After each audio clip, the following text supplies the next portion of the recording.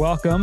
Highfalutin Ski Bum Podcast, episode number 141. Back after a very quick break. We're giving you guys some Thanksgiving treats. It is your pals, Mario and Brian. Mario, what's up?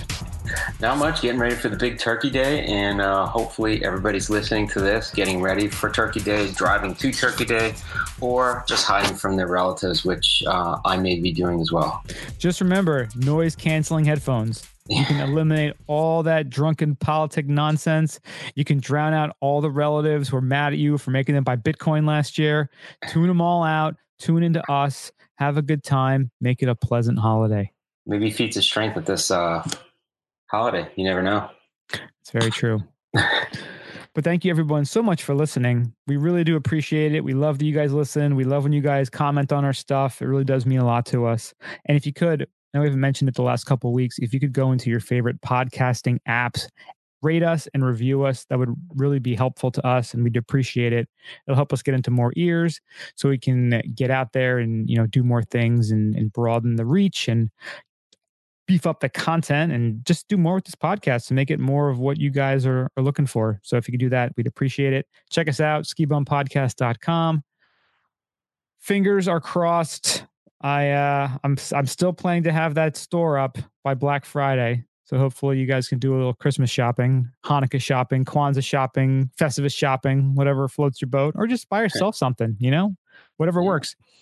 So skibumpodcast.com. Follow us on all the socials, twitter.com/skibumpodcast, Instagram.com/skibumpodcast, Facebook.com/skibumpodcast. We're on Pinterest as the Highfalutins, and we're on SoundCloud as Highfalutin-Skibum.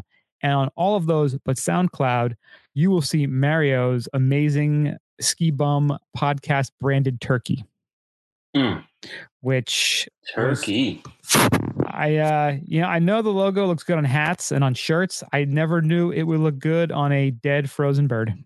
It looks fantastic, right? But somehow it works. It's the official bird of the ski bums. The official bird of the bums. Well, if we ever have a farm, we can start branding them with the logo. That'd be kind of nice, right? A little logo brand. Like the new Kobe beef. So we can get that instead of a tattoo, just on our arm. I was thinking about it. Maybe my forehead. I was, like the Charles Manson has like the swastika on his forehead. Look at a little ski bum logo right in our forehead. There you go. That'll work. Yeah, it sends a message. Definitely more friendly, but it sends a message when you get a forehead tattoo. Oh, that's sending a message. All right. It says decision makings are not my strong suit. Anything above the shoulders is definitely riding the lightning. You're riding dirty. That's right. You're getting pulled over because of checking you for riding dirty as well. Well, it may just mean that perhaps you were hitting the après today a little bit too hard. It's time for après today. So Mario, kick it off for us. So I have, it is a wine called Going with the Wine today. So I was telling Brian earlier, went to it cooled off a little bit, so once it starts getting cool, it's like inside time, and I hit up a nice wine bar on Friday. So I'm like, last few days I've just been hitting up some wines and trying to figure out like what I'm going to serve for Thanksgiving and, think of things like that too. So this kind of might help with some suggestions as well. So this is from the Taken Wine Company. It's a Chardonnay called Complicated. Now, this is 2014. So I've actually had this bottle probably for like 2 years. And it's kind of a light, just like a typical Chardonnay, with a little bit of hint of oakiness. But, it's fruity. It's a little zesty, a little bit of, lemon zest flavor. And it has a little bit of French oak in it. So I kind of like it. It's from Sonoma County. And really good. They're saying like apricot flavors. I kind of get that. But it's delicious. Sounds good. And now I had it just now with Greek food. With Greek food. Yeah. I don't know if it pairs well, but it was good. Like a hero? I had a hero. Hero souvlaki. The magical meat cone? The meat cone. I had the meat cone. Nice. It's kind of salad in a cone with meat. Not bad. That works. How about you, Brian? We didn't even plan this. We just sort of started rolling with this and started, talking about what we're going to have for our app praise today. And lo and behold, I too am drinking wine. See, it's on the mind. Wine on the mind. It's the holiday times, we're starting to roll into that season. Yeah. And I know this is probably my second to third bottle of the weekend. Now, I'm not here to be judged by any of you people. Nice. And actually, it's Monday, so the weekend's over. So, and this is, it's a weird short week. And last week ended up being a little bit annoying towards the end. So I had to break into the wine, and we were visiting friends and family, and there was some positive things going on. So we were celebrating as much as also drinking to forget about things. But I am rocking the Apothic Inferno, which is a red blend wine. But what makes this unique is that it is aged in whiskey barrels for 60 days. Oh, nice. And I think they've been making this for at least 2 or 3 years now, because we've gotten it over the last couple of years.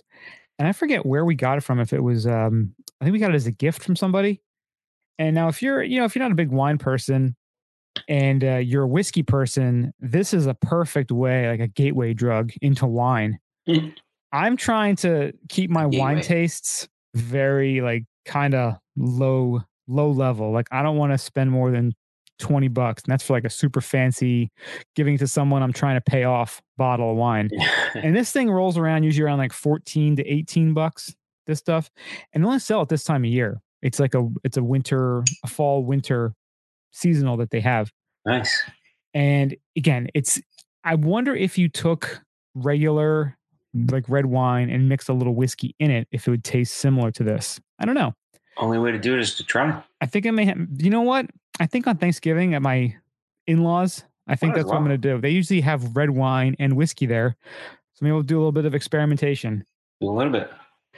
But this is a small batch wine, which has been aged for 60 days in whiskey barrels. Red and dark fruit flavors combined with layers of maple and spice, giving way to a long, clean finish.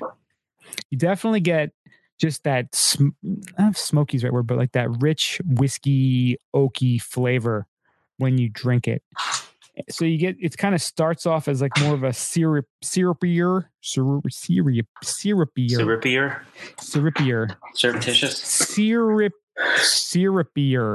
red wine, where that whiskey flavor comes through.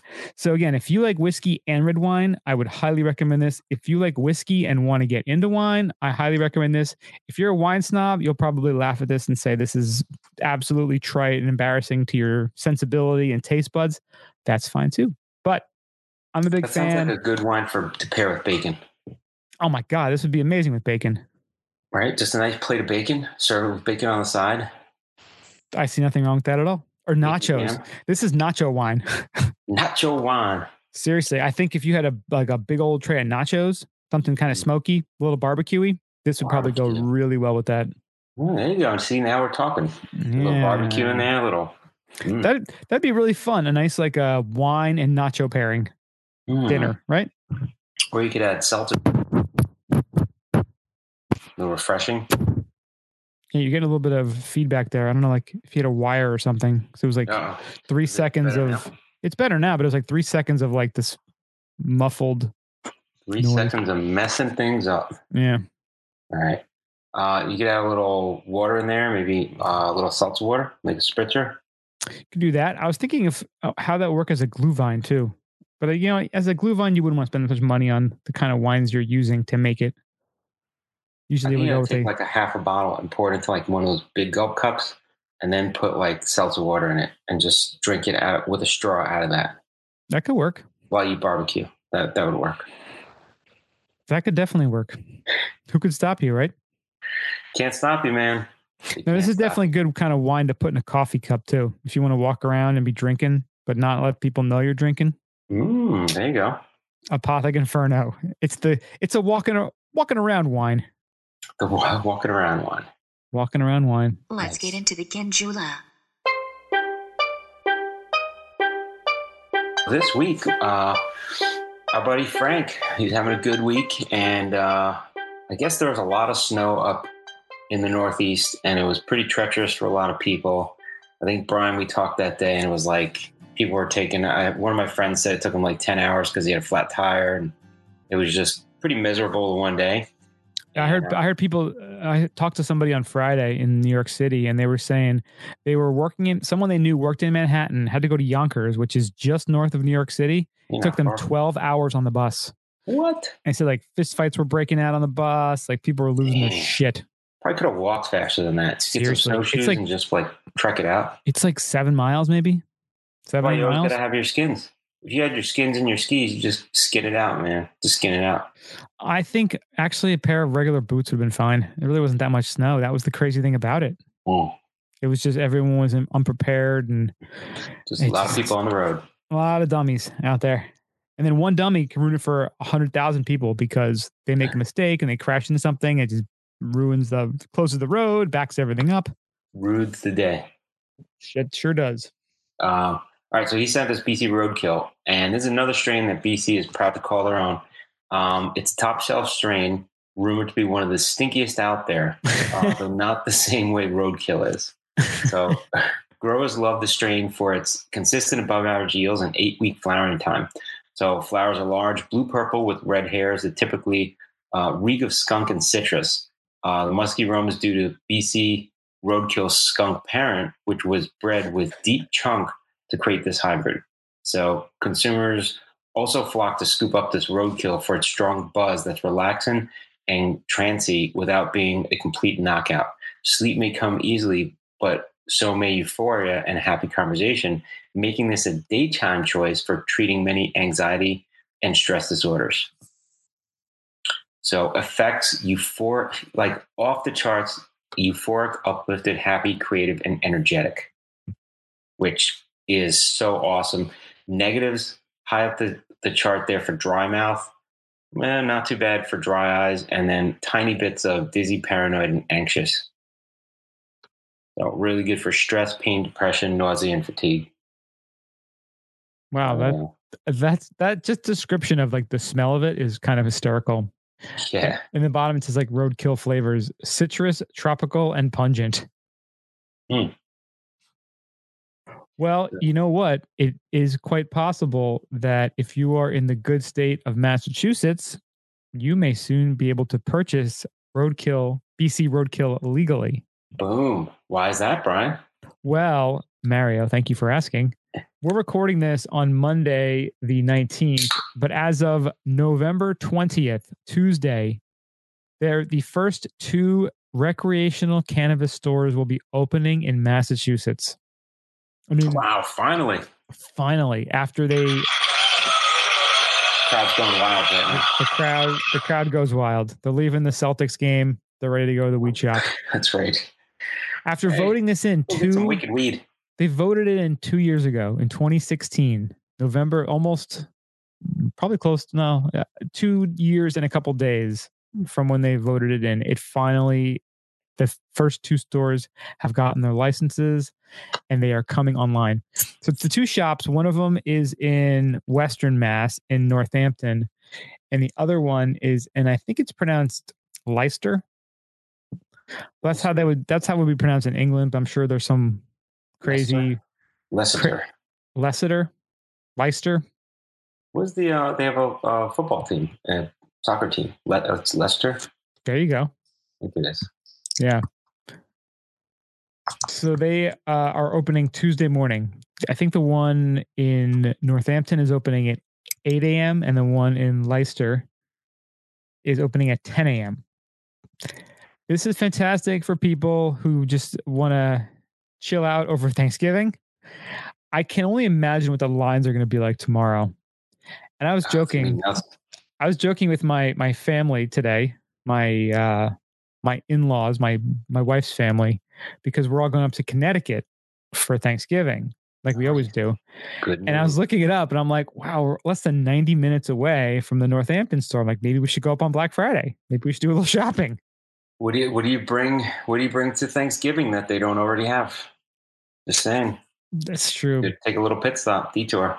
So I was thinking, I'm like, I think that would be kind of awesome to do on Black Friday, but then I also think that place is going to be a mob scene the first couple of weeks, and I'm sure everyone's going to be in line. You go to Walmart or do you go to the shop? Is what I'm saying. I think people are going to be a lot more chill at the weed shop than at Walmart. I think they should make it like they should have kiosks at like the Walmarts. So while you're waiting in line, you can have some weed. You buy some. That Just chill would out, that relax, would everybody. that would work well. That's Yeah. what they could use there. But yeah, the stores are coming online Tuesday. I wonder how much they're going to have enough product. They're probably going to run out, just like it seems to happen whenever something goes legal. Yeah. But this is going to be great for the drive up to Vermont. I'm already got my mind set for that. If you're driving up to Vermont to do a little skiing, the one in Northampton is right off of Route 91. And I mean, it's probably less than a mile off the highway. Dude, if you were going up for the World Cup event at Killington, this is definitely that World Cup event is going to be very mellow, I'm thinking. It's going to be extra super mellow. Yes, I think you're right about that. That's going to be pretty cool. Yeah. It's also going to be super cold. Oh. Vortex time. What do we got? Well, they're saying that could be the coldest Thanksgiving on record in the Northeast. What? But we can get into that again, man. Once we get into the ski news. We'll start talking about that. But we still got one more story in the good old gondola. Yes. So, could medical marijuana treat opioid addiction? So, there's a federal study with marijuana patients in New York over the next 2 years that is going to follow 10,000 medical marijuana patients. So, see if their opioid condition, lessens. And they're saying they actually took a few samples of people. Some of them that were taking painkillers for injury. Some of them that had. There's one guy in there. He's 58 years old. He was an HIV activist and artist, and he wanted off of opioids. So he got hooked on it, during his life, and he started doing weed as a treatment. And he said it almost worked from the start 3 years ago. And he's been without OxyContin or any other opioid that he was taking since May of 2015. So they said he's part of a small but growing group of opioid users across the country that are finding relief in medical marijuana and finding out that it actually helps kill their pain without the addiction problems that they had. So it's very cool to see this. And now they're doing a whole funded study to see, the benefits to prove out. And hopefully that might be a good argument to take it off of the, Schedule 1 list and have it as a treatment option for people. Yeah, it's cool. It's great that they're finally doing something like this, because most of the evidence about cannabis possibly getting people off opioids, isn't it kind of anecdotal? I mean, they haven't really done too many real studies. It's just kind of people who were experimenting, just reporting their findings, right? Yeah. And they're also doing some studies within the study. So they're also going to try to answer the question to see whether marijuana use itself could be a dangerous habit. So where it's not an addiction, it could be a habitual thing. So they're saying if this would be either a real problem, even if it would be considered a real problem, it would be far more less fatal than overdosing on opioids, because you can't really overdose on it. So they're saying the risk of a fatal overdose just aren't there compared to opioids. So, even if somebody says, well, it's habitual too, and, you'll get marijuana users be habitual, you won't have them addicted to opioids, which is so much worse.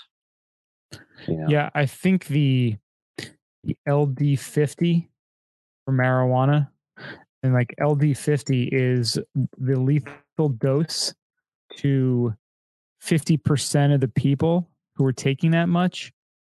The LD50 of marijuana is 1,500 pounds in 15 minutes. Damn, that's a lot of weed. You gotta you can't even get that in your body that quick. 1,500 pounds of marijuana. That's crazy. That's like half the weight of a small car in marijuana. Think about how insane it would be to have that much. I think how much that would cost. Isn't that crazy though? But yeah, how would you even get that? And I don't know how you'd even get that in your body. You'd have to concentrate it down. Imagine if they concentrate that down to An extract. Yeah, you'd have to go out of your way to take that much in.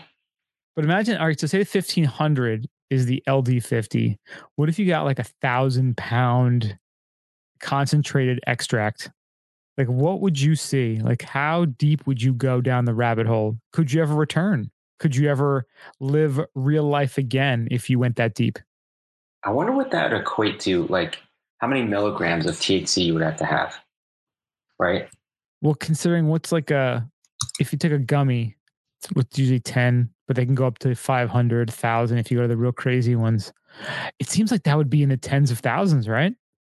At least. Yeah, let's see. I'm doing a search. Talk about the weight versus the concentration. Yes.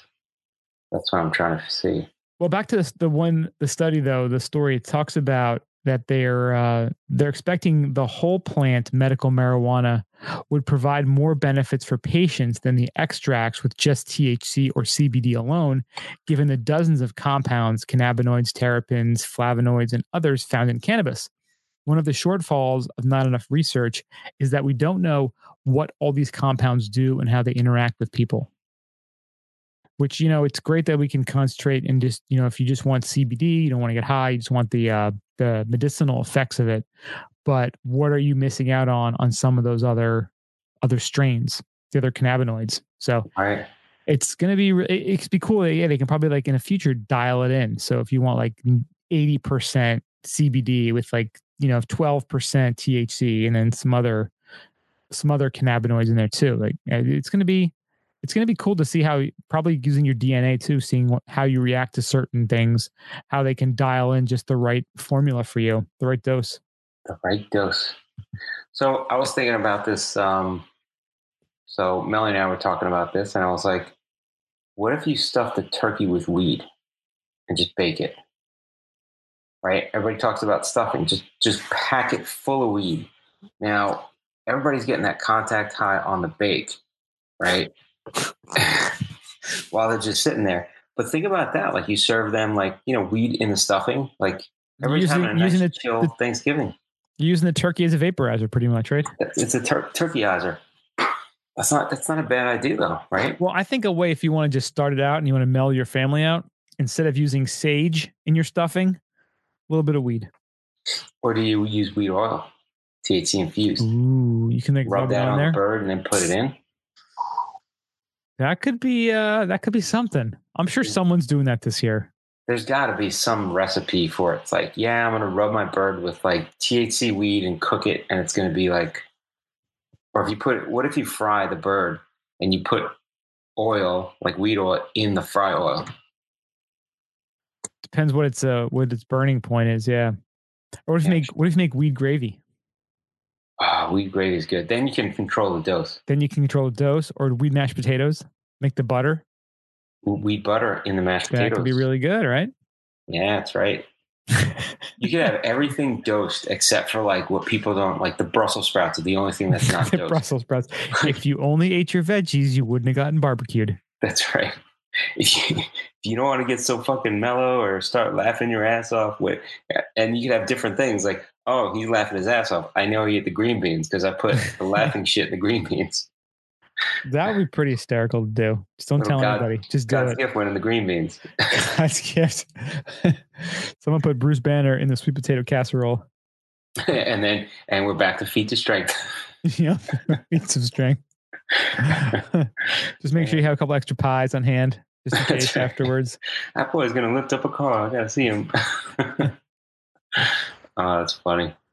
Yeah, the football game after dinner would be hilarious. Yeah. So that wraps up the old trip in the gondola. Let's go to ski news.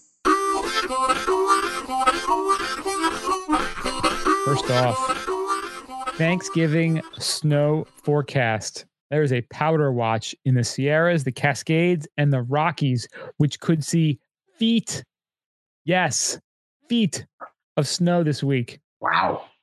Yeah. And a shout out to our friends Nick and Liz, who are en route to Wolf Creek right now. Nice. Good luck. Have fun. I know they were checking out the podcast on the way down, so we thank you guys for checking it out. We'll have to get you on and get a report on how things are going down there in Pagosa, how the snow is looking.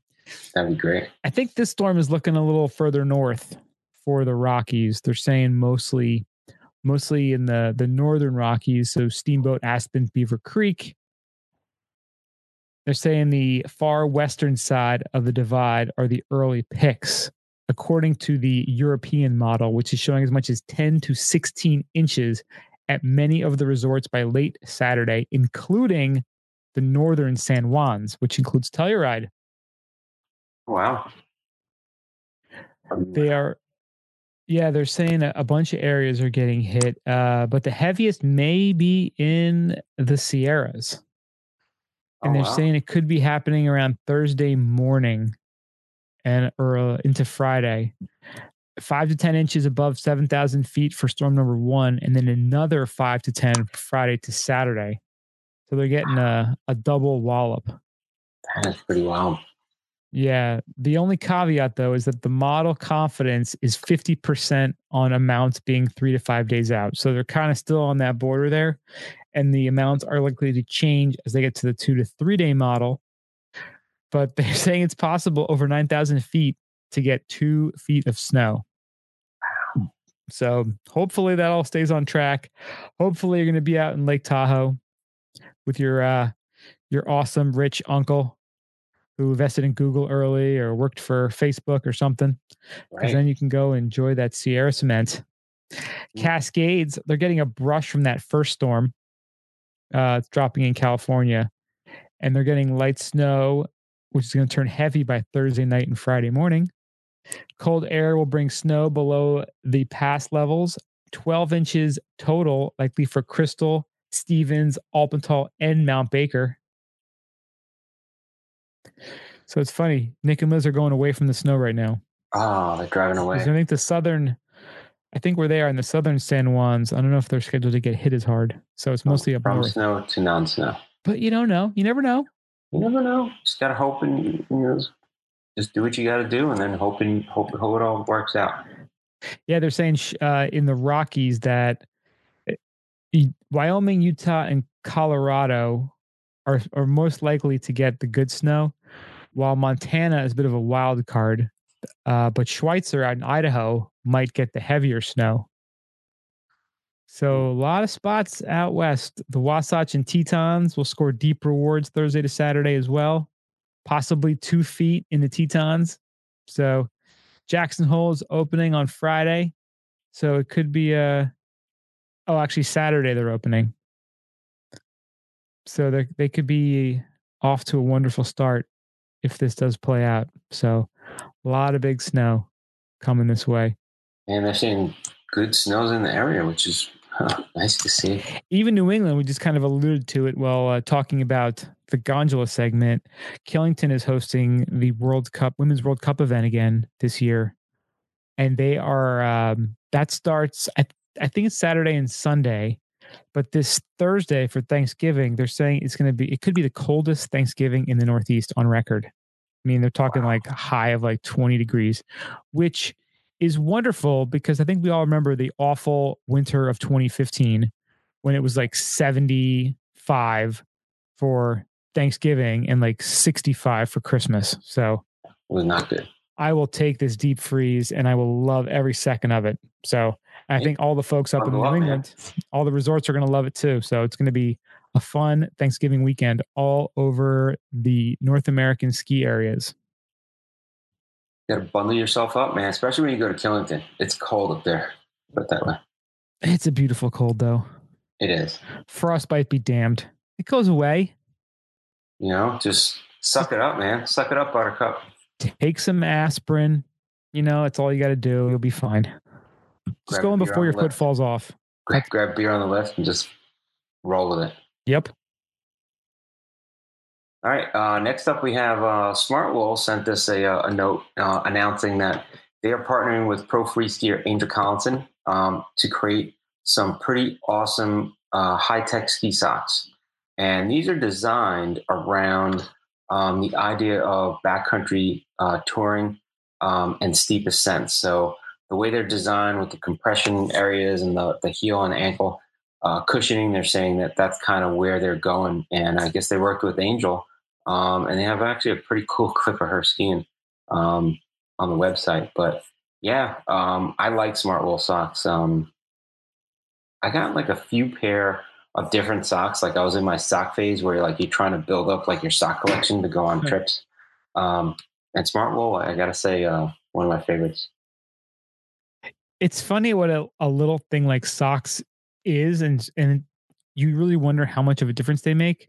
But when you have like lousy socks, especially for skiing, because again, it's one of those things.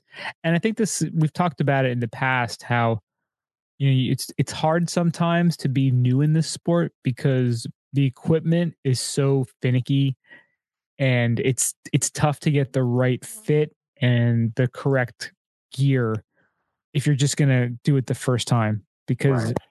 and socks is one of those things too. I mean, you could be wearing those super crazy thick hiking socks or you could be wearing just regular gym socks and neither of those are going to give you what you need when you're skiing. Like they always say like get the thinnest sock possible. So, if you're already starting out with the wrong socks on, it's probably going to lead to other things. Your boots not fitting right and then not being happy with that, having your feet hurt, you're not going to enjoy it as much. Well, I thought like the whole sock game was like a bunch of bullshit too. Like, and I have like the old original ski socks, which were just almost like hiking ski socks, the gray ones, really tall gray ones. I still like those, but I like those when my boots start getting loose. Like as I ski throughout the week, everything gets compressed down a little bit more, and then I'll switch to those like later in the week because they're still comfortable. They're very cushiony. But I tell you what, man, these other socks are just like they have the zone in like on the top of your foot that like is a little bit more elastic, which I thought was bullshit at first, but it's like it really makes your foot feel good. Well, that's the thing too, because they do sell the different thickness socks. Yeah. They have the thinner ones, they have the thicker ones. And they always say that, we did our Surefoot fitting a couple of years ago. And they said too, like you want the thickest or the thinnest sock possible. Right. So why do they even sell those thick socks? It's just because preferences, like people don't have their boots fitting right. I mean, I guess just give people variety. Yeah. Same what they charge for a pair of socks. I mean, I guess they'll sell you whatever the hell they'll make all different thicknesses as long as you buy something, right? Right. Because they're not cheap for one pair of socks, like 20, 25, $30. Oh no, I got this brand from I think it was backcountry.com. They had a sale and I was like, oh, I saw these socks and they're European like styled socks. And I'm like, I never had them before, so I didn't know what to expect. So I just ordered one pair and they had thin all the way to thick, and the thick were designed for more comfort and the thin were designed more for like performance. And I was like, very interesting concept. And I remember getting the thick ones, and I will wear those like later in the week too when my feet are just tired, like from doing stuff. But yeah, these Angel Collison ones are pretty cool. They got like a nice, like an eagle or a hawk on the back. I think they're angel wings. Are they angel wings? Looks like a bird though. Is it a bird? I don't know. Maybe it is an angel. But they look pretty cool. My first thought is that they were angel wings. Yeah. Yeah. It has like it's like an owl or something. Could be something bird related. Gender specific fit. Yeah. So it's funny how for women, obviously, but I'm sure they have a comparable men's sock. But well, like I was saying, so these ones, if you were to buy, now, I'm not sure. So these are $30 for the women's PhD Pro free ski socks, the angel ones, and the men's ones are also they're $30. Right. So that's a lot for a pair of socks. Yeah, but I buy socks and you hold on to them for a while. I thought it was BS, and I'm like, I'm not paying more than $10, $15 for socks. I mean, I thought it was ludicrous. And then you buy a really good pair of socks, you're like, wow, it does make a difference. Oh yeah, no, I have these kind of socks too, like these similar ones, and it does make a difference. And you really can't wear the cheapo ones after you've had the ones that fit properly. But it is a lot for a pair of socks. Let's just be honest with ourselves for what it is. Yeah. Well, that's when you look at what you paid for the boots and the skis and everything. You're like, all right, $30 for socks. All right, just chuck it on there. Yeah, you just don't even want to think about it. Just roll it all in together. Oh, and it's not like I have a million pair of socks. I have like, I think I'm down to like four of my favorite pair of ski socks. Everything else I either worn out or just got rid of. So now if one goes down, I'll go out and get another pair of socks. I'm waiting for one pair to just Just have a get blowout. busted. That's it. Blow out, get lost, whatever. All right, we got another cool product news story here. This is from the good folks at Black Diamond. And we talked about, I think it was, I forget, it was last year or the year before, that Arc'teryx came out with a avalanche airbag backpack that didn't require a CO2 cartridge. And now Black Diamond has come out with their version of that, That's awesome. which is really cool. Yeah. It's the new Jet Force Tour 26L airbag pack. And it is powered electrically with cutting edge supercapacitors and uses the new Alpride E1 airbag system. What's cool about this is, again, you don't need the CO2 cartridge. It uses a micro USB and two AA batteries. The system is compact and simple to use. Single on-off switch with a blinking status indicator lights that can be visibly checked from the outside of the pack while being worn. The pack's mechanical deployed trigger can be switched from shoulder to shoulder for customized preference. And once the pack is deployed, two AA batteries will recharge the capacitors in less than an hour while in the field. Wow, that's awesome. So that is really super cool. So you can actually just fuck around with it too. Unlike those CO2 canister ones where you're like, oh man, I can't deploy this thing. I know. So the Arc'teryx, I remember they said on one charge you get a few deployments, where this one is now saying the AA batteries will recharge them in less than an hour, which I'm like, that's actually not bad. So if you do have a scare and you deploy it, you got to wait an hour, but that's not bad. Just carry maybe an extra set of AA batteries and you're good. You know, it'd be kind of cool to compare, a day with each one of these to see in terms of weight, usage, deployments versus time. Yeah. Because, but I mean, what a big difference and have to deal with those CO2 cartridges. I mean, that's really big. It's so cool just seeing the technology change and evolve to the point where it's so much easier to use them now. Yeah.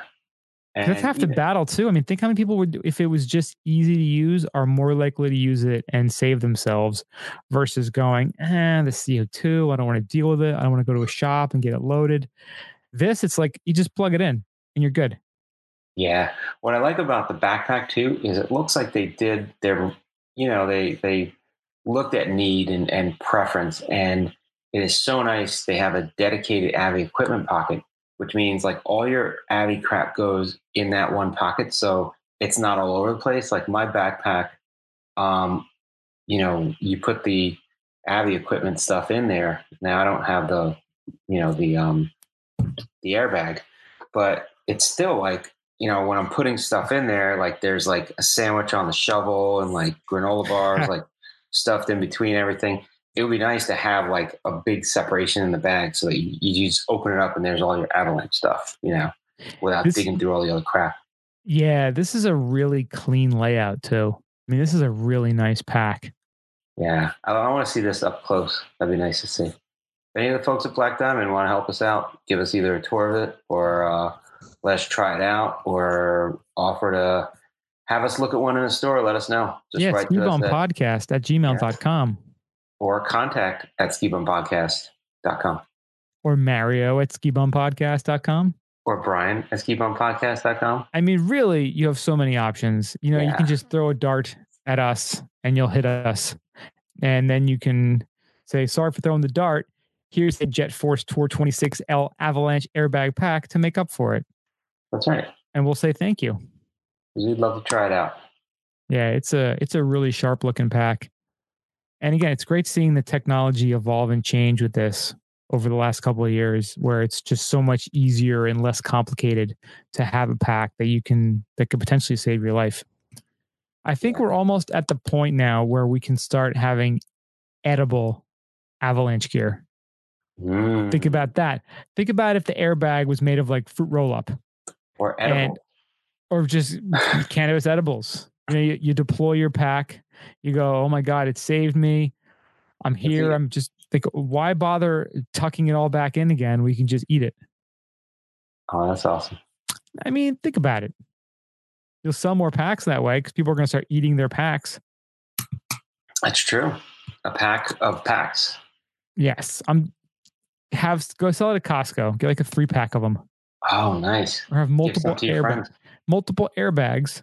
Because you know what would really suck if you did have that, like you pulled it once and you had your batteries and it was charging, and like 30 minutes in you to pull it again, and it was like a half airbag deploy. Like it was like a. Well, then it'd half save your life, right? It would half save your life. Would it half save your life or save half your life? I don't know. Then maybe you should have 2 backpacks on you at all times. Definitely have a few more AA on you. That's all we're saying. It's super easy to charge them up. I think that's great, though. The technology, it's just going to keep getting better and better. It's awesome. Mm-hmm. Next will be the solar-powered ones. Yeah. Which always helps when the sun is out, but snowy. Yeah. Snow-powered. No power. Snow-powered. Cow power. Fart-powered. Fart power. I know a guy that would be perfect for. One of the most flagrant people on earth. Oof. Yeah. You want to talk about it. All right, so next up, our buddy Matt Pepin from Boston Globe, his newsletter comes out, and we get it today. And lo and behold, he does a write-up of the Boston Ski and Snowboard Expo, which we met him at. And, it was kind of cool. He goes through and explained the whole show. So it's definitely a good read. If you haven't seen it, you can go and sign up for it at, what is the... Well, you can go to Matt's Twitter account, which is twitter.com/MattPep15, MattPep15, and he has it linked there right on under his profile. Yeah, it's also on the BostonGlobe.com through the newsletter. Yeah, you can reach out to us. You can, go to those sites, go to his Twitter, and you can sign up for it. But anyway, he does a whole write-up of the expo. And he has his best of, like his best display, best swag, things that he says are really cool. And he mentions the bums, Brian and Mario from High Flute and Ski Bums, and Andrea, who was there, Brian's wife. And our CMO as well. Our CMO. And he talks to us about how he talks about how we hung out, had some long trails, and we made him miss several trains because we were chatting and drinking beers with him. Yeah, he just kept missing his trains, which is great. It was that much fun. Yeah, we had a really good time chatting with him. So, Matt, thank you so much for taking the time to speak with us that day and for including us in your newsletter. And we look forward to getting out there and skiing with you this year at some point. Definitely. And if you haven't subscribed to Matt's newsletter, please go to his Twitter handle. Again, twitter.com/MattPep15, sign up there. Or go to the Boston Globe to the sports section, BostonGlobe.com, and you should be able to find it in the sports section there, where you can sign up. Or there's a newsletter section you said too, right? Yes, I think so. And it's called "It's All Downhill," and he puts it out weekly during ski season and monthly in the summertime. There's always tons of good information in there. You'll always learn something new. Always get some good tips. And he always posts a lot of really fun, interesting reads. So check it out. He's real good to talk to. I mean, he's been on our show a few times. So you check out our older podcast with him on there. And I'm sure we'll have him on again soon. Yeah, probably. We were just discussing the Boston Ski and Snowboard Expo, which kind of rolls nicely into our main topic. While at the ski and snowboard show in Boston, we were lucky enough to have an interview with Cameron Naz, who is the 2-time Red Bull Crashed Ice champion. Now, we've talked about Crashed Ice, I think, since this podcast started, the last 3.5 years. Yeah. Because Mario over and over. Yeah, because Mario kind of brought this to me. I mean, you found this, I think, on Red Bull TV or something a couple of years before that. And I had so no wanted to try idea. out, man. I had no idea this thing existed, and ever since I've learned about it, I've been a huge fan. So it's pretty much a cross between, it's like a hockey and ski cross mix, and they create these elaborate scaffolding and courses for these athletes to go down, and it's super intense. It's super fast. It's really kind of crazy, but beautiful and awesome at the same time. Yeah. And we had a great chat with Cam, and he gave us, we asked him we had a lot of, I think, pretty good questions too. We really went into this with some research, and he was a wonderful interview, really smart guy, very friendly guy too. Really well-spoken guy. Yeah. They've got 3 events coming up this year. The big one, which is why he was there at the show they're promoting, and why, if you can see, I'm rocking this really sweet Red Bull Crashed Ice hat, is their event at Fenway Park, which is coming up in February 8th and 9th. Which I think, is that the second or third leg of the tour? This is the third leg of the tour. So they have December 7th and 8th in Yokohama, Japan. Right. February 2nd in Jyväskylä. That's Finland, right? Finland. And then Boston, February 8th and 9th. And I probably butchered the Finland more than Yokohama. So I apologize ahead of time. All of our Finnish fans, you can email Mario. Yeah. Tell me Mario at skidonpodcast.com and get mad at him for that. That's right. But yeah, so that Boston is going to finish it up. And, listen to the interview. He explains the point system and what it means. It's a really, really fun time. So yeah, he makes it. And we'll also have a link to, it's called the ABCs of Crashed Ice, and it goes over the history of it, of the sport, how long it's been around. My mind was blown when I found out that this thing has been around since like 2001. Yeah. Like, I had no idea this existed, and just seeing the way it evolved. It's a really fun watch. It's like 26 minutes, and Cam is in there too. But we'll have a link to that in the show notes. And here is our interview with Cameron Naz, 2-time Crashed Ice downhill champion. So I hope you guys enjoy it. We're here at the Boston Ski and Snowboard Expo with Cam from Red Bull Crashed Ice. So how's everything going? It's good, man. It's been an interesting few days here. Busy. The Boston Ski and Snowboard Expo has a lot of vendors, and it's been fun. Lots of people, and it's apparent there's a lot of interest in Red Bull Crashed Ice that's coming to Boston, so it's exciting. Well, this is like the perfect town for it because, you got everyone, a lot of people skiing, 2 hours away up in Vermont, New Hampshire, Massachusetts. Plus, you have a hockey culture here. Mm-hmm. So the combining of the two into this like crazy, unbelievable, sweet sport that is Crashed Ice, and now it's called Snowcross or Ice Cross. Ice Cross, yeah. What do you think of the new name? It's good. Ice Cross Downhill. It labels it more as a sport than an event. I mean, Red Bull Crashed Ice is the event, but when you think of an event and then you think about people in the event, if it's not a sport, we're just kind of the clowns in the circus, I guess. We're just the people that are there racing, that are people coming to watch. Kind of legitimizes it a bit more, right? Definitely legitimizes it a lot. That makes perfect sense, yeah. So in terms of legitimizing it, well, let's first off start off with your last name. Is it pronounced Naz or Naz? Yeah. Naz. Okay. Yeah, you got it. Like the rapper. Yeah. Yeah, exactly.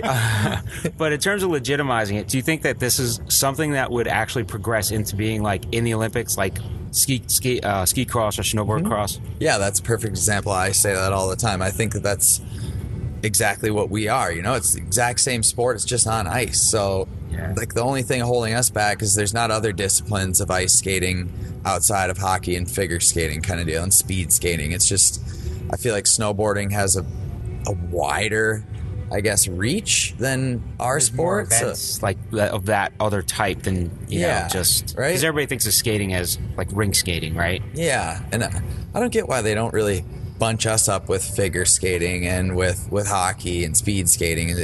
We're kind of in a world of our own in the ice skating world, and it's kind of that, it's so unique, because you get to just bridge a couple of different disciplines that it becomes its own thing. It does, but I think it could definitely become an Olympic sport. What we're working on in our sport is legitimizing more and further. We need to develop associations across the globe. So we now have the ATSX, which is the All-Terrain Skate Cross Association. That's the worldwide governing body of ice cross downhill. And then we have smaller associations in different nations. So in the United States, we have the USIX, which is the US Ice Cross Association. In Finland, they have the FISX and so on. So we're trying to develop more and more of those associations to further legitimize our sport, and then the Olympic Committee would hopefully have us in the Olympics one day.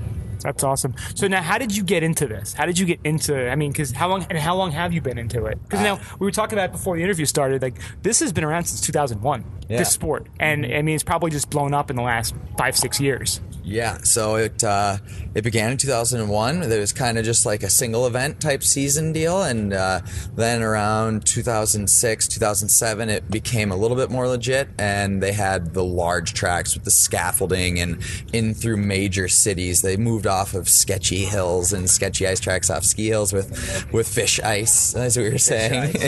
I love the like watching the replays of when they're in Ontario. Yeah. When they're in Quebec. Mm-hmm. Quebec City looked like an awesome track. The one in Michigan looked pretty good. St. Paul, Minnesota, St. Paul. Yeah. Like, those were like through the whole city. Right. So it was actually really cool to see that. Yeah. And it looks like now they're getting more to like a stadium style, which is interesting to see. Yeah, those courses, especially Quebec City, I raced there in 2012 for the first time. It came back in, I think it was 2012, 13, 14. But before that, that's kind of where the sport started to get more legit, where they had the scaffolding tracks through major cities. It was in Quebec City when it was just a single event every year, and that was the only location. And that was just such a crazy draw that I think that's why they started expanding it. And after that, they had an event in Quebec City, and then they also had one in Munich for the first ever World Championships. Oh, wow. And the tough part is it was only in 2 areas. So, like, Kyle Croxall would have been the first ever world champion because he won that event in Quebec City, but he didn't go to Munich that year, and Martin Niefnecker won that event in Munich, and then he also made it to Quebec City. So technically... Oh, by points then. Points, yeah, because he had 2 races and Kyle only had the 1, but that was the beginning of the World Championships, and after that, it moved to the Netherlands as well, and they ended up having 3 race seasons, then 4 race seasons when I got my start in 2012. Yeah. And then we actually had a 5-race season in 2013, and then back to the 4-race season, and now we're down to 3-race season. But we also have several other Ryder Cup races, which are smaller scale events as well. So the sport is growing, even though we took a step back in the Red Bull Crashed Ice world. Yeah, we went in a different direction there. So how did you get started? How did you get started? When did you get started? Good. I got started in 2012.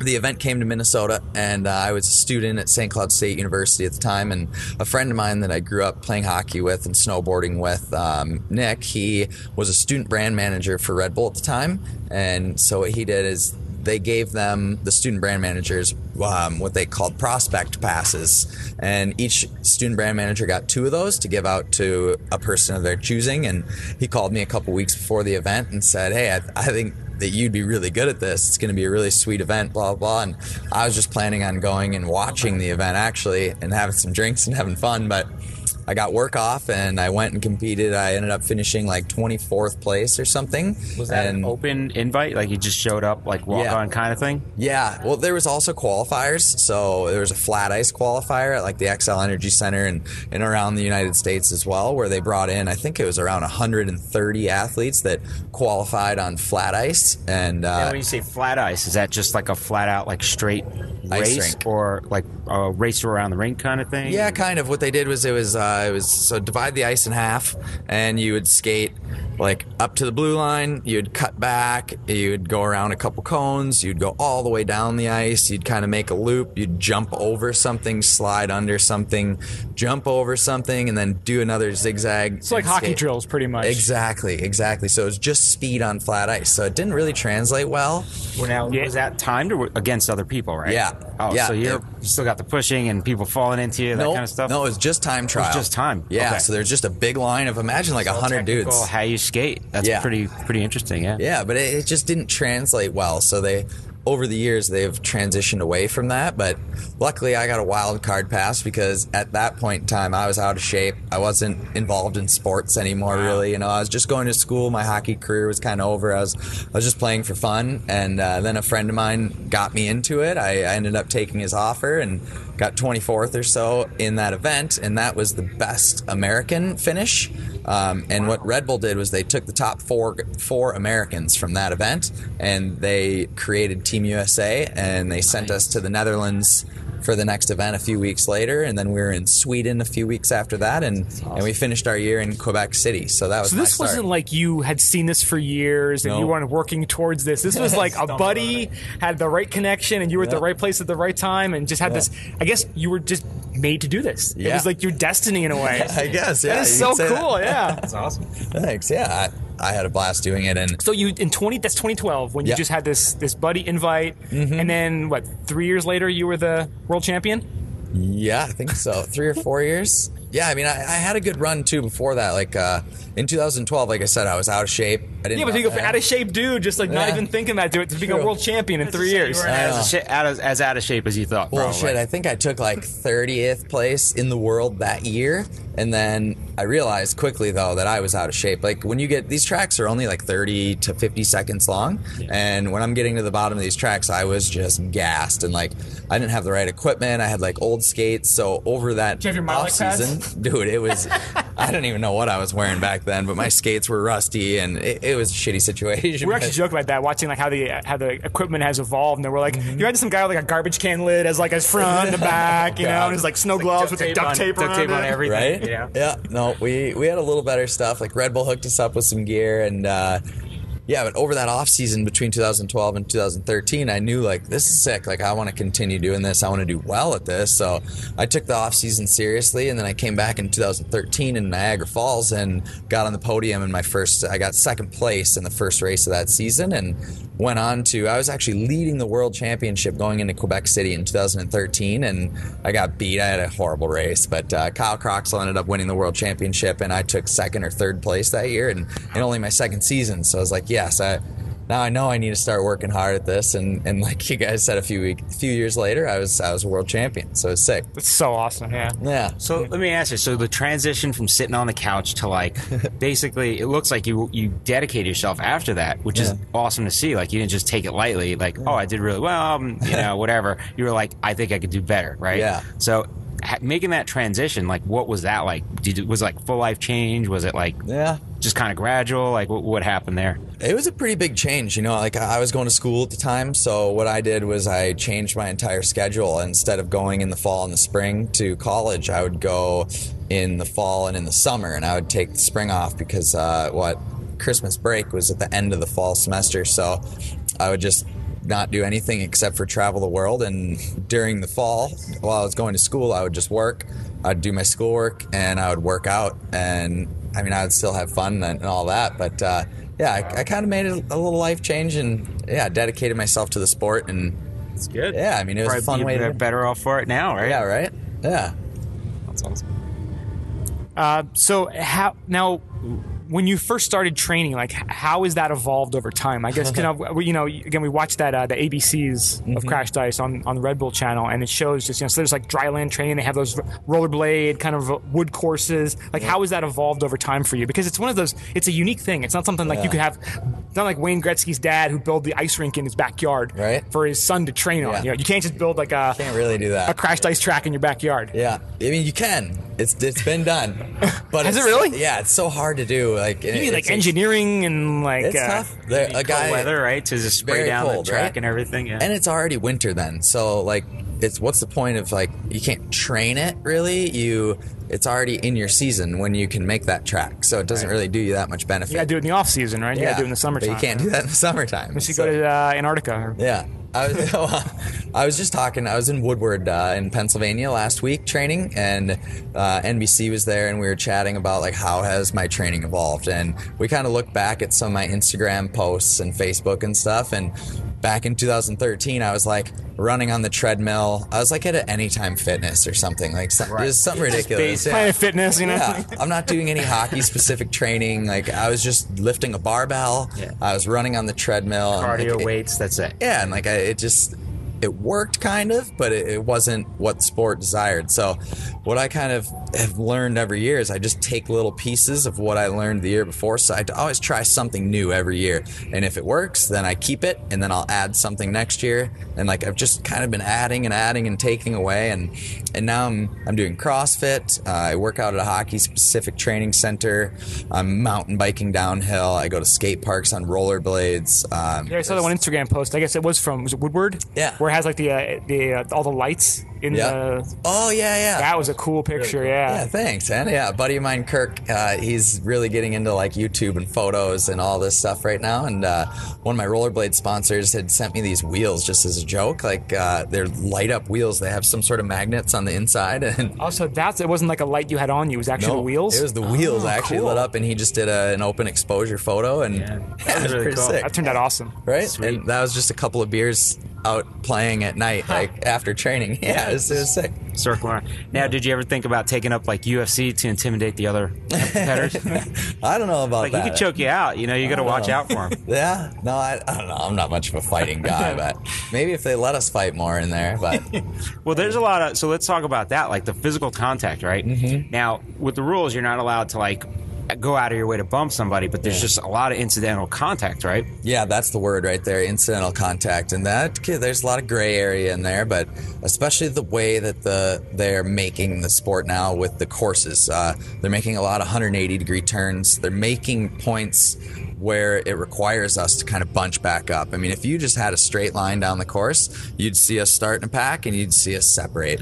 But You got those hairpin turns, and there's no way you're gonna come together. Like everybody's trying to get that inside. You got to treat it like motocross, you know? Like you see dudes in motocross, they can't just ram each other. I mean, they do kind of, but you got to get in there. You got to get your body in front of their body so they can't skate through you. And it's Now, all are there about- penalties that they'll assess or disqualify people for too much contact or doing? I've been disqualified before once, actually. Is that Finland? No, it was in Munich. It was when we had the team race. So there was a team race. You would race with 3 guys on a team, and it was kind of like a point system. So like if I finished first, I'd get like 7 points, and then if my teammate finished second, he would get 5 points, and so on. And if your team accumulated more points in the race than the other one, you won.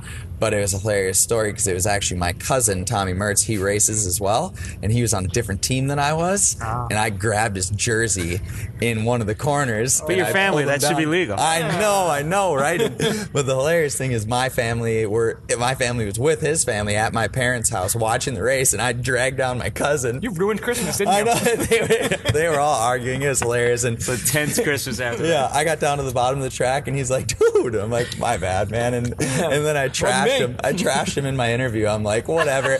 He shouldn't. I go, he should have been a little more sturdy than that. He fell over like nothing. He took a dive. I know. He's taking a dive. But yeah, there's all sorts of stuff like that. You can't grab jerseys. There's been instances where guys kind of get out of control even, and they try to grab another athlete just to catch their balance. Maybe it's not even incidental almost, but you grab something. But if you do that, there's been disqualifications for that. Fighting, stuff like that. Yeah, you see some of those video clips at the end. I mean, you guys all probably are relatively. Is it more buddy, or is there a lot of? Kinda. I mean, because it's a pretty small knit group of you guys, like the elite guys. Well, you all travel together and stay together, right? When you travel. Yeah, especially the North Americans. We're really tight knit. Like us and the Canadians, we hang out a lot. And I could never see a U.S. guy and a Canadian guy fighting just because we're all good buddies. But Europe, some of the Europeans are kind of a different story. If you look at They're a bunch of dicks. Yeah, I mean, like they're not. You didn't say that. We did. They're not dicks, but they You get a goon in there that wants to like the enforcer. Yeah, they race a little different sometimes, but there's kind of a respect amongst the athletes where good. you don't do shit like that, or you just kind of stay in your own lane kind of deal. And Whoop somebody's ass in the locker room after. yeah, maybe Take them outside. Yeah. There's been a few after party fights or something, like, I can imagine, yeah. There's It somebody. happens, man, you know? can't hang out with people that much and not butt heads every once in We a while. won't talk about the video. You and your cousin rolling on the ground after, beating the crap out of each other. So one thing I was thinking about, because you mentioned motocross before, and obviously hockey, and just one thing I found fascinating was the equipment, because I guess everyone has sort of their own. At this point, I guess it's so new still. Everyone kind of has their own style. What works best? Helmets, gloves, gear. Yeah. Have you ever thought about making some like specific gear just for these events, as opposed to using hockey or motocross gear? Yeah, I've thought about it. It's just is it worth it? Is everything good enough? Like, I mean, I it's good. Like, but are you talking like for like create a business out of it, or not even, just for myself? Or work with a sponsor maybe to. I mean, it could be a business if there was something that you felt wasn't right. Like if there was like oh, these shin guards for hockey are great, but if we change the design and made them more specific, and then because again, the hockey shin guards, they're made to absorb shots bouncing off you. While this, it's more about absorbing the impact of a fall. Yes. So it's not engineered exactly for the cause you guys are using it for. Exactly. And that's a perfect example, because my shin pads I do alter. It's so a hockey shin pad, it's going to go down to just below your tongue of your skate, right? Because you don't want to take pucks there, but I don't need that there. So I've cut off like 2 or 3 inches of the bottom of my shin guard. And then, in a hockey shin guard, so there's like the shell, and then there's a fabric with some pads in it, and then there's like Velcro, and then it Velcros like another pad onto that shell deal. I've taken out that pad, and then I've put in G-Form makes a really good lightweight impact absorbing pad. And so what I did was I took Velcro and I put it onto that G-Form. I cut out the G-Form just how I wanted it, and then I stick that in there. So not only does it take that impact, that hard shell outside slides well on the ice as well, and then I have that impact resistant G-Form on the inside to protect my stick too. Yeah, and it protects my upper knee. I mean, I cut it out so it's not like they come in a sleeve, but I cut it out of the sleeve and I put it in there, and then my hockey socks are really tight, or my Crash Ice socks. And so those hold that pad onto the top of my knee as well, because that's kind of where you take a lot of your impact too. So you definitely alter your equipment. Yeah. That would be great to see you like work with like one of the companies and say, hey, can you, even if they do custom stuff for you, just racing, like that would be awesome. Well, that's something down the road. If it does get bigger and does go into Olympic sport, that could be an amazing business opportunity. Right. Like Nas brand, Crash Dice gear. Like, why wouldn't you guys get a gear Champion is used and engineered? Right. Yeah, I'd love to. It is sort of a mutation of hockey and motocross at this point, but as it grows, it'll just probably become its own thing. Yeah, I was chatting with somebody about it yesterday. Like, why don't you do it now? I'm like, well, because even if I sold one to every athlete on the tour, I'm only going to sell 100, and then they already have them. They don't need more. So I could only sell so many, and but if I guess depending how big it gets, now like people practicing, or if you just want to do it with your buddies, go out and play, have a little rink, have a few beers, and just go out and do your own version of Crash Dice. Right? Yeah, we do. We have, like, my buddy Andrew, he made a track in his backyard. My other buddy Andrew has made a track in his backyard. There's several, I mean. It's an Andrew thing. Yeah, I guess so. Those guys are creative. That's awesome. Yeah. So then, any other like dryland stuff that you do, like rollerblade wise? Like, do you set up any like courses, like mountain bike courses, or? No. I guess the closest thing, I go to like a BMX track in St. Cloud, Minnesota. That's really good. They make the track out of dirt, obviously, and then they use this like tacky dirt glue on top. So it's not loose dirt. It's almost like a laminate on top of the dirt. And once they get that on there, like mid-season, it gets really firm, and you just use normal rollerblades on there, and same like regular wheels, like same size? Regular, yeah. Wow. I mean, if you use bigger wheels, it goes a little faster, but to simulate the Crash Dice more, I just use my normal rollerblades, and it's a hell of a workout. You are gassed by I only do halves, so like I'll skate really hard for half of it, and then I'll stop, and then I'll do the other half and stop, and it's a workout. Your legs are burning at the end of it. Oh, yeah. Yeah. That's pretty cool. And then one thing, going back to the equipment, I saw in that Red Bull video, to use a special blade, right, on your hockey skates? Yeah, I have a blade that not a lot of other guys can get. I know the woman that has the patent for this material. And oh, wow. Yeah, it's called a nickel titanium. They call it nitinol. And yeah, it's a crazy material. It's actually pliable, so you can bend it more than a normal hockey skate, so it reacts to the ice more similarly to a ski, actually. Like, I mean, skis, when you're turning, they bend and they stay cupped to the snow. My blades do that as well. And if you've ever skated and you're stopping quickly, you ever feel that like chatter? Yeah. My blades don't do that as much as other blades. Also, they have more glide than a normal steel blade. Oh wow, that's just pretty cool. A little more superior than. So do you ever try regular blades and try the different? Like you notice a difference a lot? I use a regular blade. It's similar height. It has a different radius because I use it for hockey as well. It's hard as hell to play hockey in a really flat blade that I use racing. So I've made one that's in between like a normal hockey blade and a racing blade. That way the transition when the season comes isn't as great for me. But yeah, you can feel that chatter a little bit more. You can feel it's a little more firm to the ice. Like it's a little bit different. Very cool. That's your secret weapon, huh? Yeah, I think myself and maybe 2 other athletes use them. So yeah, they somehow weaseled their way in. That's great. You found somebody to make something unique like that. It's cool, like to see that little niche, and they got the patent for it. So that's pretty neat to see. It's cool. I like using them a lot. That's cool. Wow. All right, what else we got? Oh, I wanted to know, because it's very technical. Seems like, how fast can you skate? Are you like super fast? Like, did you like ever like on flat ice? Yeah, it's like flat. Oh like, God, I don't know. Like, are you like in speed skater range, or like? Because I know you guys are going, and there's a lot of turns and a lot of other stuff involved with it, but speed has to play into it.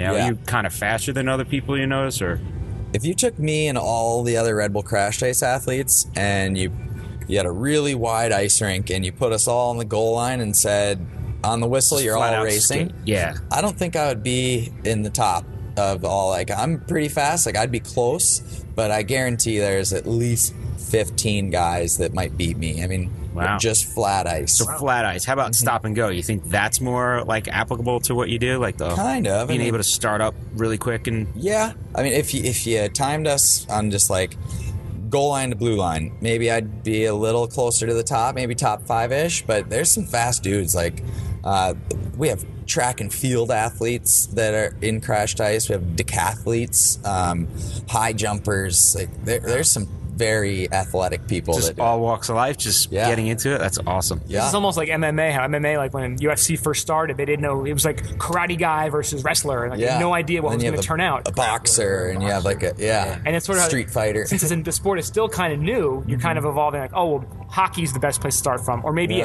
like high jumper's the best place to start from. It's like it's all still kind of like there is no defined path to the best. Be the best athlete yet. There's not. It's still growing and evolving, and people are. And if you look at a guy like somebody that sticks out to me, like Kilian Braun, he's a Swiss guy. He's not a fast flat ice skater at all. Like, he's not a big hockey player guy, but he's a great skier. So he's consistently one of the top guys in the season. He's in the top 10, top 15 guys every single year. But he's a horrible flat ice skater, Like, sorry, Kilian, if you hear this. But, he's just so talented. Cam's calling you out. Step your flat ice game up. Yeah, right. Another fight in the locker room coming. But yeah, there's a lot of different ways that you can be talented in this sport. Yeah. I guess with the course changing, so every time you race, for that race, you do the heats, but that course is different every time, right? Yeah. So I guess you have to go through a whole strategy and walk through. And how often, how many times do you get to skate that before you actually start racing on it? I guess if you define racing by like racing with 4 dudes, we race Saturday night. Before Saturday night, I'm probably skating down that track 15, maybe 20 times at the most. Like, try to get your strategy down then and everything. Yeah, I mean, well, like, I'll show up on a Wednesday. I'll walk the whole track with my buddies, and you kind of bounce off each other. You're like, oh, what do you think you're going to do here? What are you going to do there? You have to scout it out like a race course. Like if you're driving like a rally car driver, you kind of scout it out, take your notes. And and like you do that kind of with your trusted confidants, like your boys. And I guess you got to figure out, too, who you're racing against in the heat. Yeah. Because that'll drive, like, you kind of start knowing other people's tactics, too, right? Oh, yeah. And I've raced all these guys enough where I know where they're going to be good. I know where they're not going to be good. I know where I'm fast and I know where I'm slow. So if I got myself into a shitty situation, I could look ahead of me. I know, okay, that's so-and-so up there. They're going to be slow as hell in this corner. Mm-hmm. I'm going to go inside on them there because I'm fast there, and then I'm going to burn them to the finish line. Like, you need to have, and that comes with experience as well. But yeah, so you're always thinking about that stuff. On Thursdays, we get to go on the track for the first time, and you get 2 what do they call them? Exploration runs. So you just go down the track in full gear with like a dozen guys, and you go slow. You just like skate on the features. You kind of check it out on the ice firsthand. Then you get like 2 or 3 runs right after that, full runs down the track, which you're going slow. You're just still feeling it out. And then Friday morning, you get 2 practice runs, and then you go straight into time trials, 2 time trial runs. And then that ranks you amongst all the athletes. You find out your So the time trial puts you in the heats. Exactly. So the top ranked athlete races against the number 32, 33, and 64, and so on. Like, break. Okay. yeah, all It's the way like the through NCAA bracket. Yeah, they just kind of based Exactly. on rankings. Yeah. Yeah, and then top 2 move on, and all the way through the night on Saturday. That's so cool. Yeah. So now, how have you? I guess we've talked about how it's changed so much over time and it's evolved and growing. What has you excited about the direction that it's going? I'm really stoked about it being in Fenway Park. I think one of the things we've been lacking is the spectator experience. Like it's an awe kind of event. Like it's a spectacle, and people like that, and they like that it's like a party and it's a cool thing to go see. But when people are there, you can only watch it on the Jumbotron, and you can see like a quick snippet. Of people Wherever playing. they're on the track, right? Yeah, but here with the stadium seating, everybody's going to be able to see the whole race. They're going to have concessions. They're going to be able to warm up if they want. There's bathrooms for people. Like, it's no longer going to be like a festival. It's going to be a sporting event, and Also, that's too, what like this the needs. older ones. I mean, when you look at the course, I mean, it was long. I Yeah. mean, it'd go across a couple of city blocks, A right? few thousand feet. While this one it's very contained within the stadium, right? Like I guess they're using the bases as sort of the Yeah. or the finish line is going to be home plate. And Yeah. I guess something with the bases, or I guess it must Yeah, be more spirally. Yeah, you're right? going to go up. make your way in, and then you kind of do like a little turn on third base, make your way to second, on first base, make your way to second, third, home. That's so cool. Yeah. So it's going to be more contained then, right? Like, so it's going to be a different kind of style, like a different style of track, right? Than Yeah. some of the I mean, it's long- still long going from the outfield all the way to the infield. It's pretty far. And you're also traveling laterally, too. So you're going to come down, you're going to go straight, you're going to take a right, you're going to kind of loop your way around, you're going to make your way under the track, and then you're going to go back towards home plate, and then you're going to make your way around those bases. So, It's more like switchbacks then, right? Than like the other kind of courses, yeah, right? because they're loving those U-turns these days. Yeah, right. It's like that's where all the excitement happens, I don't right? like them. I hate them. They got the big heavy bag there at the Oh God, I don't think they're gonna have one of the last year. They had tires there. Or something. Yeah, They had right. to go around. Yeah, new sponsors, right? yeah. Bridgestone is I sponsoring guess. up there. So up the prize money, Bridgestone. Yeah, right. Did they like ask you guys like any input when they set up the course for Fenway, or was it all kind of No, that's all like hangman. It's just rude. Yeah, I know. They asked me one year to like design a track. They were like, okay, what would you do if you wanted to design? And I came up with all sorts of ideas. Like, this would be sick. That, and they used like one little feature out of my like 3 or 4 tracks I designed. Like I went crazy with it, but yeah, It was ahead of its time.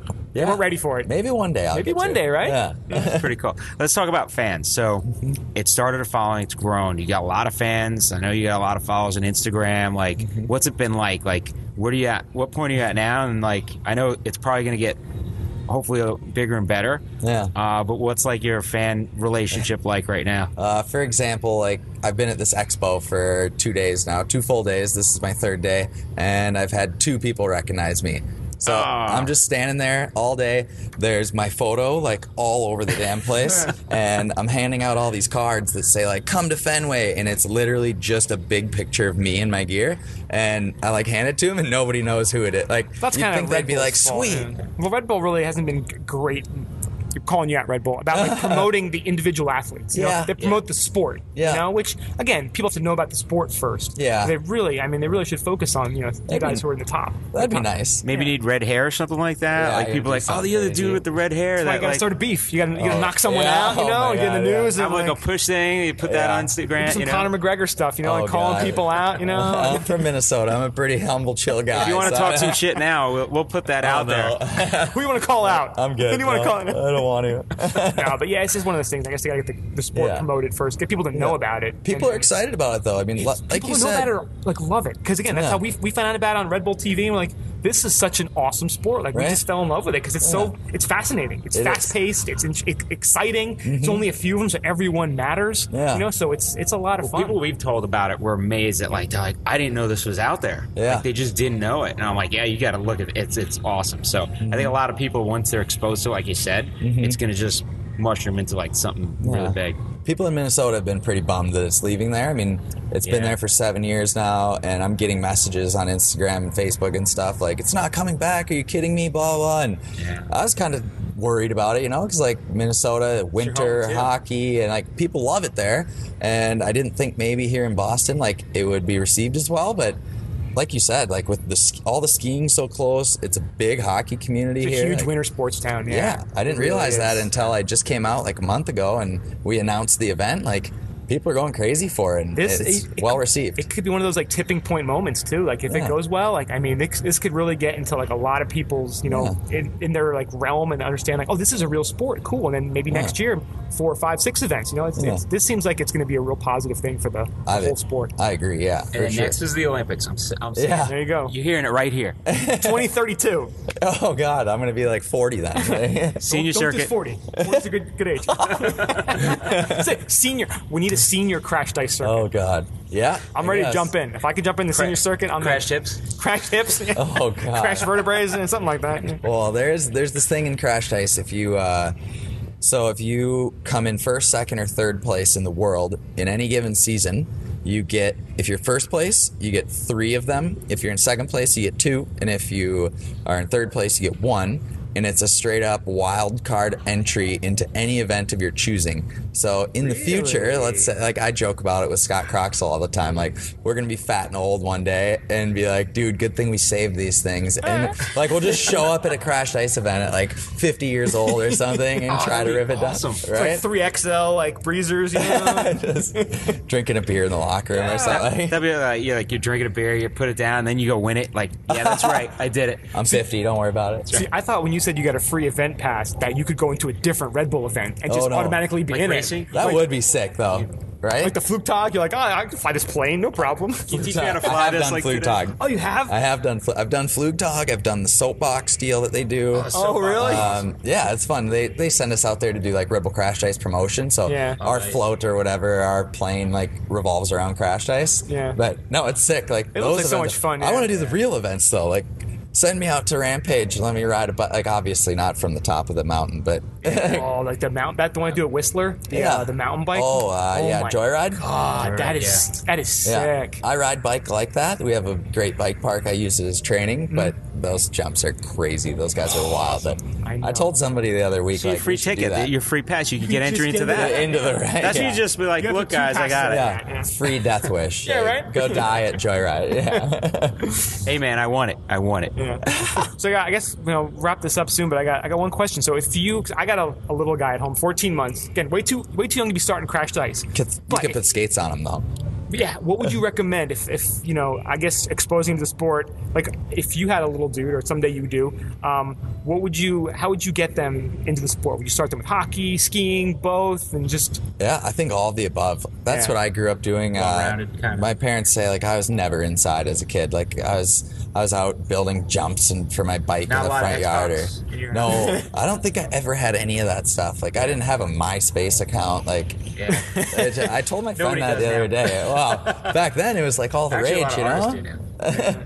But yeah, I would say just do everything. I mean, have fun. I wakeboard, snowboard, bike, rollerblades, hockey, baseball. I did every single sport you could think of, and find the ones that you love. Maybe pick a handful of them, and the ones you're good at, obviously, and yeah, I guess work your way into it. We do the Ryder Cups events as well, and after our Ryder Cup in Minnesota last year so we had the event on a Saturday. We had men and women racing and juniors. And on the Sunday, we had a kids cross event where our athletes would like bring kids down the course, and you would be amazed at how good these kids were. Really, like Dan Whitty, one of our USA athletes, he has 3 kids, and one of his youngest boys is like 8 years old or something, and he was going down the entire course that we had just raced on the night before with no help. Like it was amazing. Well, they don't have the fear at that age, you know. So that's why you got to expose them young. Yeah. So they don't like if you show someone who's like 30 years old the crashed ice, they're like, oh my god, I'm gonna break my hip, I'm gonna hurt my knee, I'm gonna hurt my ankle. Right. But as a little kid, they're like, whoa, awesome! Like I want to That's do what that. I want to do. You know? Yeah. So that's a great way, and I hope that we continue to grow in that sense, and we can get more kids involved, and it can become more of a youth sport. But we'll see what the future holds, and that's the goal, though. Yeah. No, it's an awesome sport. It's Someday skate cross biathlon. That's what I'm thinking. with the gun. Yeah. Well, we were joking. They got the biathlon. You got to cross country ski, and you got to shoot the targets. Stop and shoot the targets. Maybe Lower they could your have heart rate. some sort of crashed ice with the gun on there. Like launch and get steady yourself and take out some targets. Like jumping, skate jumping. Oh god. Anything. Listen, considering what Red Bull has done in the last 20 years, anything is possible. I don't know if I would trust half of our crash ice athletes with guns, though. So they're a little wild. Nice. All right, so I want to thank you, Cameron, for taking the time to speak with us. Do you have anything you want to say, or you want to give people links to all your social media or website? Yeah, I'm just at Cameron Nas on all my social media, and come out to Boston February 8th and 9th, and should be a good time. Enjoy the event. Yeah, it's gonna be sick. Tickets are redbull.com/crashed-ice, and enjoy. All right, awesome. Good. Well, Cameron, thank you again so much, and best of luck in the season. Thanks, guys. Luck, man. Appreciate it. All right. We hope you enjoyed the interview. If you want a link to Cameron's Instagram and Twitter and the ABCs of Crashed Ice, check out the website. The show notes will be there, skibumpodcast.com. You can check out Cameron on his Instagram page, Instagram.com/Cameron Nas, CameronNaaz. And same on Twitter, Twitter.com/Cameron Nas, CameronNaaz. Under the ropes. We got two quick fun stories for you guys this week. First off, SpaceX gives more details on how their Starlink internet service will work. Nice. Not sure if you guys have been paying attention to this at all, but Elon Musk has been talking about how he wants to create a constellation of satellites to create this Starlink internet. And he's been talking about it for a while now. But what it's going to be is 12,000 low-cost satellites providing a terabit internet service. And they're saying the first batch of these are scheduled to launch in June of 2019, with the full constellation being deployed by the mid-2020s. Isn't it amazing to think about the internet, less than 20 years ago with like that shitty dial-up service you had to get, had to be connected to your dumb modem and your big shitty monitor. So slow, man. Your Think big of how much dumb time. computer.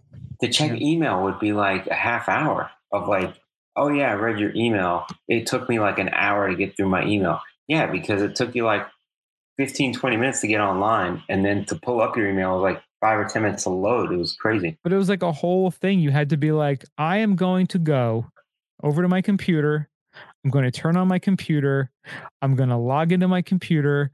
I'm going to log into AOL or whatever you were using and type in your password and go to sit and check your email. Like it was a whole process. And just wait and wait and wait. And that one idiot would send you like these stupid joke attachments. All the and forwards. It would take forever to load.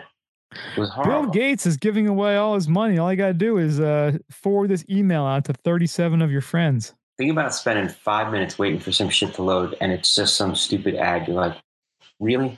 This is what you had to send me? Mm-hmm. Yeah.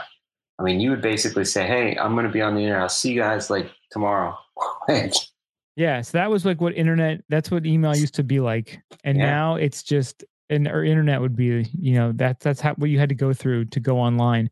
And now Elon Musk is going to make satellites with internet access in space. Yeah, terabit internet service. That's freaking incredible. So he's saying, what was it? 12,000 satellites were going to be necessary to create this constellation.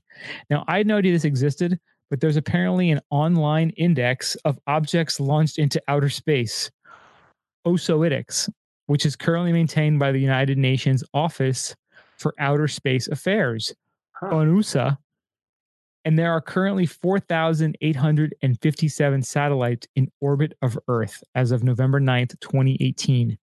So Elon is going to be throwing up 4 times or 3 times more than are currently even out in space to make his internet Starlink. And you know what? We're still going to be pissed off that things are too slow. Even after we get this. Dude, that's just going to be more dick pics that I get. Yeah. That I don't want to see. More You stuff already- I don't want to see. You already get a lot of dick pics. I know. I don't know why they send them to me. Yeah. Bad. And it says, according to Musk's plan, Starlink will send messages via a series of ground stations that will transmit information through radio waves to the satellites above. These satellites would then relay the messages using lasers. Ooh, It maybe. reaches the one above the recipient's destination, where the data would then be beamed down to the correct station using radio waves again. I wonder if they encrypt any of this stuff. Where does the encryption take place? On I guess when the message or the data is initially sent out, or would it happen on the satellite level? Well, I heard a whole TED talk on the guy was talking about everybody should be using PGP to write emails because they're basically in clear text when they go across all these servers. Somebody not necessarily knowing what they're getting, if you're monitoring a server, you can get a little bit of anything that's going across that server and just read emails randomly. Luckily, my emails are so benign, it really won't matter. I know. But somebody out there is probably just hanging out like, hey, let's see what's going through the internet today, Yeah, right. This will be really cool. So this is coming up in the next couple of years. So yeah, it's gonna be a game changer. He's such a busy dude. Like, I always think I'm busy. Could you imagine being Elon Musk busy? Well, that Elon Musk book just has a little blurb about his weekly schedule, and it's like spends time with his family, then he flies out. He goes to SpaceX, and he flies here, flies there. It's crazy. It's like he would literally, without an airplane, would be less. He needs an airplane to be all those places. He's got his private jet that he kind of flies him back and forth. Yeah, crazy. From Northern California to Southern California. Yeah, he doesn't have it just for, hey, I'm a big wig and I got a lot of money. I can have a jet. It's utilitarian almost for him. Yeah. But yeah, this is gonna be a game changer though. If you can have terabit internet service, it's gonna be a whole streaming renaissance again. Yeah, it's gonna be cool to see what happens with this, and if he can pull it off. And if it happens in that time frame, because with most things Musk related, especially Tesla, things tend to get a little bit delayed. So we'll say 2020, and he means the 2020s. Yeah, so right. 2020. So give himself a little bit of cushioning there. Yeah. Last up, we have a story that kind of came across that kind of pissed me off a little bit for many reasons. It got me all wound up earlier. So if anybody doesn't know. I grabbed a story off Huffington Post, but every big news agency was carrying it. So Bill Maher was trashing fans that were mourning Stan Lee and adults who read comics. So if anybody doesn't know, Stan Lee, he created the Hulk, he created Spider-Man. He was the comic book genius of Marvel. And I think he did, Fantastic Four, all these comic books that turned into movies. That they're just making movie after movie after the comic books that this guy created. He passed, and Bill Maher decided to come out and write his stupid, ridiculous, idiotic blog and saying that he basically trashed fans by saying, he inspired millions to watch a movie, and he badmouthed basically comic books by saying they're not sophisticated literature. It's kind of, he's just a dick. He's a bitter dick. And he's a hypocrite, so he was in Marvel's Iron Man 3, but they cut him out of the scene. So he didn't have a problem doing that. He started his career on fucking Comedy Central, his political career on Comedy Central, where he looks at himself as some political genius or something like that, but he's just a fucking comedian. So I don't know. You tell me. It's pretty funny how he, was in Iron Man 3, but his scenes were deleted. I mean, that really just makes this whole story smell of sour grapes. Yep. It's really what it is. He had some sort of like vendetta or, grudge against Stan Lee. And, being such a the man that Bill Maher is, he decides to be a tough guy after this 96-year-old man dies. Right. Way to go, Bill. Way to eulogize somebody that's had a huge impact on literature, society, whatever. And you might not think it's anything to be proud about, but it takes a lot more talent to write a story and create comics and do the artwork than it does to talk trash about somebody else. You dumbass. So yeah, he's a fuckface. It's super childish of him to do that.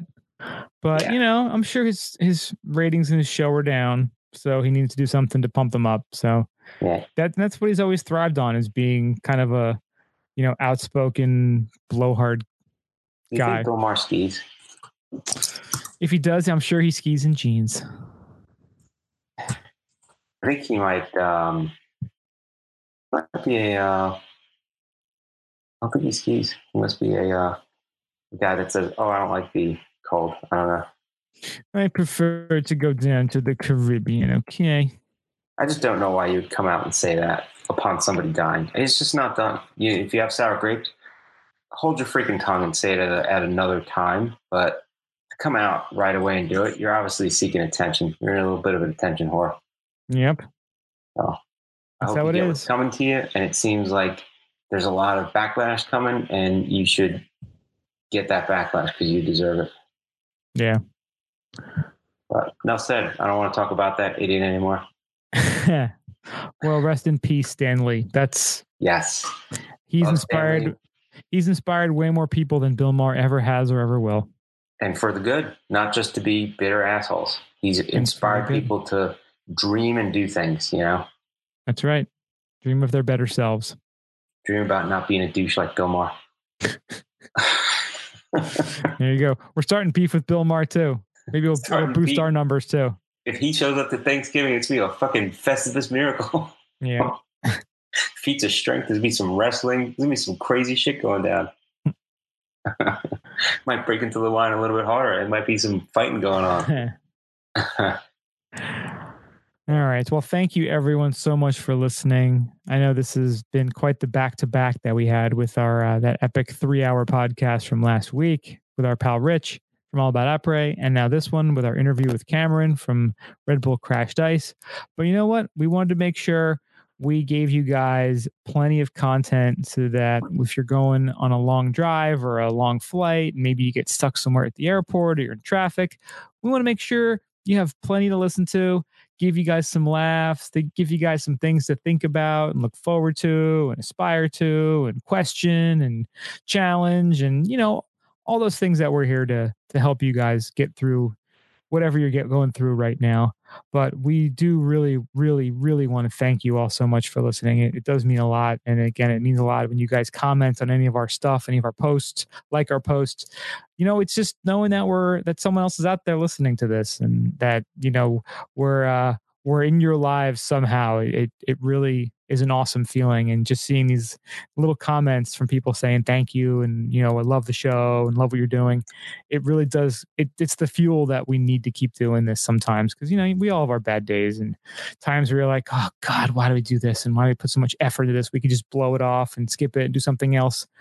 Watch some Stan Lee movies, watch a couple Marvel movies instead. But, we keep pushing it because we love doing it and we love hearing that you guys love it. And it's just a big old love fest. And we want to make sure we're putting out fun, good content for you guys to check out. I know I am going, well, once you guys hear this, it'll be the past. I will have gone to the Warren Miller film, Face of Winter. I'm seeing it Tuesday, the 20th. This is probably coming out the 21st, so I will probably already be tweeting about it, posting Instagram stories about how much I loved it and how I cried when they showed Warren.